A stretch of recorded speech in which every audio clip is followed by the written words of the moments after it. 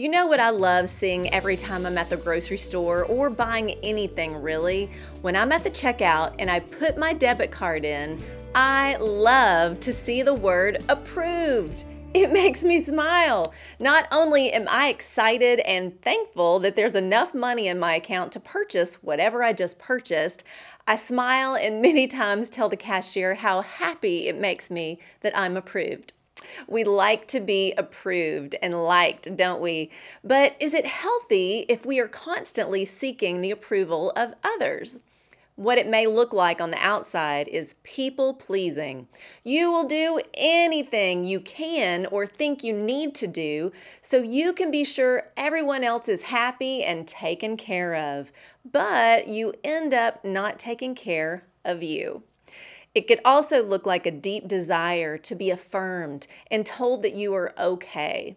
Maybe it's every time you post a picture on social media, you keep going back to see how many likes you've gotten so you can feel deep down that people like you. They really like you.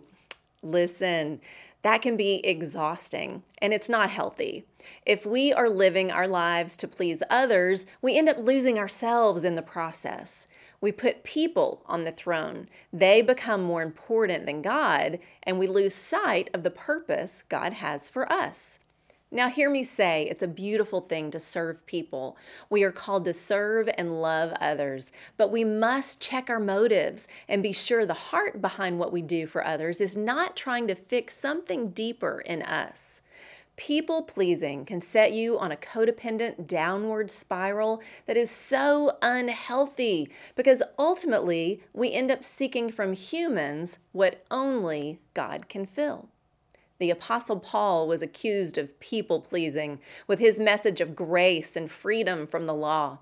They thought he was trying to seek the approval of Gentiles with his message of Jesus and the good news of salvation. Paul responds this way. Galatians 1:10, am I now trying to win the approval of human beings or of God? Or am I trying to please people? If I were still trying to please people, I would not be a servant of Christ. Paul quickly sets them straight with the only approval that matters, obedience to the will of the Father and staying true to the gospel. He makes it clear by saying, if I were trying to please you, if I were trying to water down this gospel or add anything to it, I wouldn't be a true servant of Christ. We can apply those same words to our need for approval and people-pleasing. If I care more about you liking me than I do living and speaking the truth of the gospel, I'm not a true servant of Christ. The gospel isn't a people-pleasing gospel. It's a people-serving gospel.